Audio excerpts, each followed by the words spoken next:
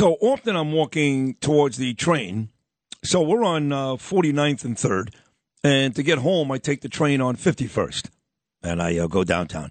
And for some reason, almost every week on my walk to the train home on 3rd Avenue, I bump into Laura Curran. It's like every week. Really? Yeah, I don't know why. It must be the time I'm leaving, the time she's coming in. Right. So Laura, of course, does a very, very successful podcast here at WABC. She's been a guest on this show a million times. In fact, back on Election Day, we had a 3-man booth, like Monday Night Football, of me, you, and Laura. Right. And then just a couple of weeks ago, Laura did a great job when she sat in with John Katzimatidis the week after I did to co-host Cats at Night, which I think is now Cats and Cosby. I have no idea. At any rate, she's a legitimate star. And now the good news is she's been awarded with her own radio show. It starts a week from Sunday. 1-hour radio show, Laura Curran, her own show. So to congratulate her right here on this show, we brought her back. Here she is, Laura Curran. Laura, good morning. Congratulations. How are you? Hi. Good morning, and thank you. Yeah, I'm super excited, and I'm also happy to be reunited with you two guys. I had so much fun that Election Day morning. That was a great day. It was, and it was nice to get the Republican side, the Democrat side, and somewhere in the middle, too. It was a great show. So here you are, Laura. The podcast is doing very, very well, but now getting your own radio show. Not a far cry from the Nassau County Executive, but just a little bit of a distance, I would say. How is it? How does it feel getting your own show here on WABC?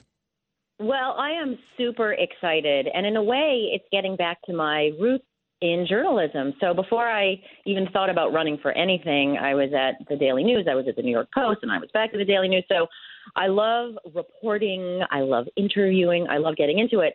But now that I've been in county government, had been in county government for 8 years, I know so much more.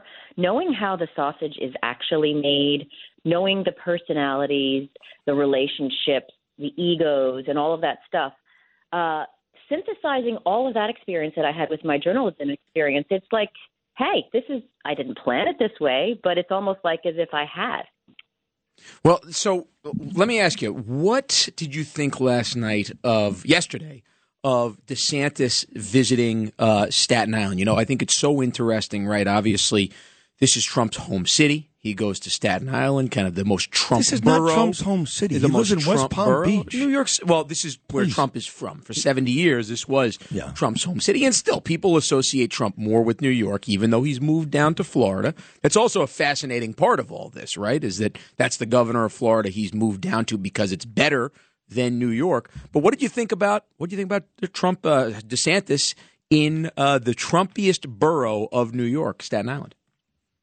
I thought it was a cleverly aggressive move because Republicans who are thinking about running for president, they're not going to spend a lot of time in New York. There's other places, battleground places where they want to go. But this was like, I don't know, manly sounds kind of weird, but it was a very it was a power move to come to New York, of course, to come to a very red part of New York.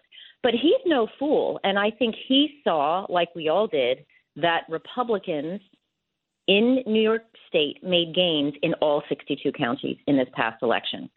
So maybe he's looking, first of all, you get a lot of press here. It's a big media market. Look, we are talking about it.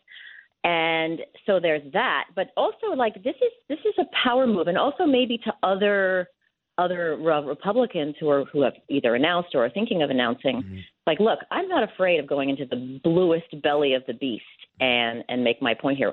Also, New York is having a crime problem. We all know about that. And so to go right there and talk about it and support the police, I think that sends a really big message that, of course, is going to be broadcast all over New York, but across the rest of the country as well. Yeah, and you got to think, when a candidate or a potential candidate does something like this, it's very strategic. And so who's he talking to? He's talking to other Republican candidates. He's talking to the general public. And, of course, he's talking to us here in New York. So last time I saw you was on a Friday, and I was walking down 3rd Avenue, and you said, hey. And I by the way, I promise I'm not stalking you. Yeah, I know you're not. But you said, hey, I saw that Daily News column today about you and the mayor, Eric Adams, and you're like, why do people get upset? It's a good thing for a Republican and a Democrat to have conversations and try to fix it. But I'm going to tell you, Laura, if you've been listening all morning long, I'm very upset with Eric Adams this morning because, as you point out, Ron DeSantis made the accurate point. You cannot argue that crime in this city is a huge issue. And he made that point on Staten Island yesterday, didn't call out the mayor, didn't call out Democratic leadership. He did compliment guys like Giuliani and Bloomberg, deservedly so, but never called out the mayor. And then the mayor comes out with this ridiculous tweet where he talks about DeSantis banning books, discriminating against gay people, using asylum seekers as props, letting the government stand between a woman and healthcare, and then saying to DeSantis, we can teach you something about values. I'm sorry. I've been in the mayor's camp now for about 2 or 3 months, but that tweet yesterday was despicable. So I think if you are going to remain friends with Adams, which I think you are, this is going to happen. He's in politics. He's going to say things that you don't like, that you don't agree with. Does that mean you throw the whole relationship away? No. Or can you have a conversation and keep talking and Right. disagree? And that's something I definitely want to bring to the radio show, and I think you do it really well here. Thank you. Being able to disagree, but do it in a way that's respectful so everyone can hear what you're actually saying, not just hear your anger. And I think that's important. Like your conversation with Gordon Chang accomplished that. You're not necessarily agreeing with him on Zelensky and this and that, but you hear him, and more importantly, your audience gets to hear it as well. So, but how would New Yorkers? I mean, you, like I said, you're a common sense Democrat on this. How do you think New Yorkers are seeing that tweet, that statement from Adams when he comes out some days and is saying, you know what, I believe we need to go after the crime problem, but they're seeing the numbers. They're saying, wait a second, New York's leading the country in out migration. Florida's leading the country in migration. There are a few reasons because of this, and quality of life is right at the top of the list. Yeah, absolutely. When I first heard of that tweet, I was thinking, well, this is probably something that his team has encouraged him to do. Right. And I think politicians have to be very careful of what their team is telling them to do because they may have their principal's best interest at heart, but it might not be the best thing. I wouldn't have come out like that myself. That wouldn't have been my shtick.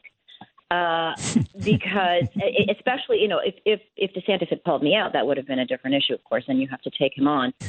But maybe he felt like this guy's coming into my turf and I got to push back. Mm-hmm. Also, he gets a lot of flack from progressive Democrats about, quote unquote, giving cover to the Republican talking points. So perhaps he felt and his team felt if he didn't come out strong against this guy and the gay stuff and all of this, then he would have been criticized more by these people. He came to your city and he insulted you and you didn't do anything. So it could have been sort of a little bit of a pandering move towards the other folks as well. All right, that's fair. Laura Curran here on Sid and Friends in the Morning. What is the exact date of your new show? Sunday what? Sunday, March 5th at 4 o'clock. It's an hour. I'm open to ideas. If anyone out there knows me, my Twitter handle is @LauraCurran516. I'm open to ideas. My podcast has been really fun. I've talked to everyone from one of the architects of bail reform to Kellyanne Conway, pollsters, cops. We talk about Santos, fentanyl.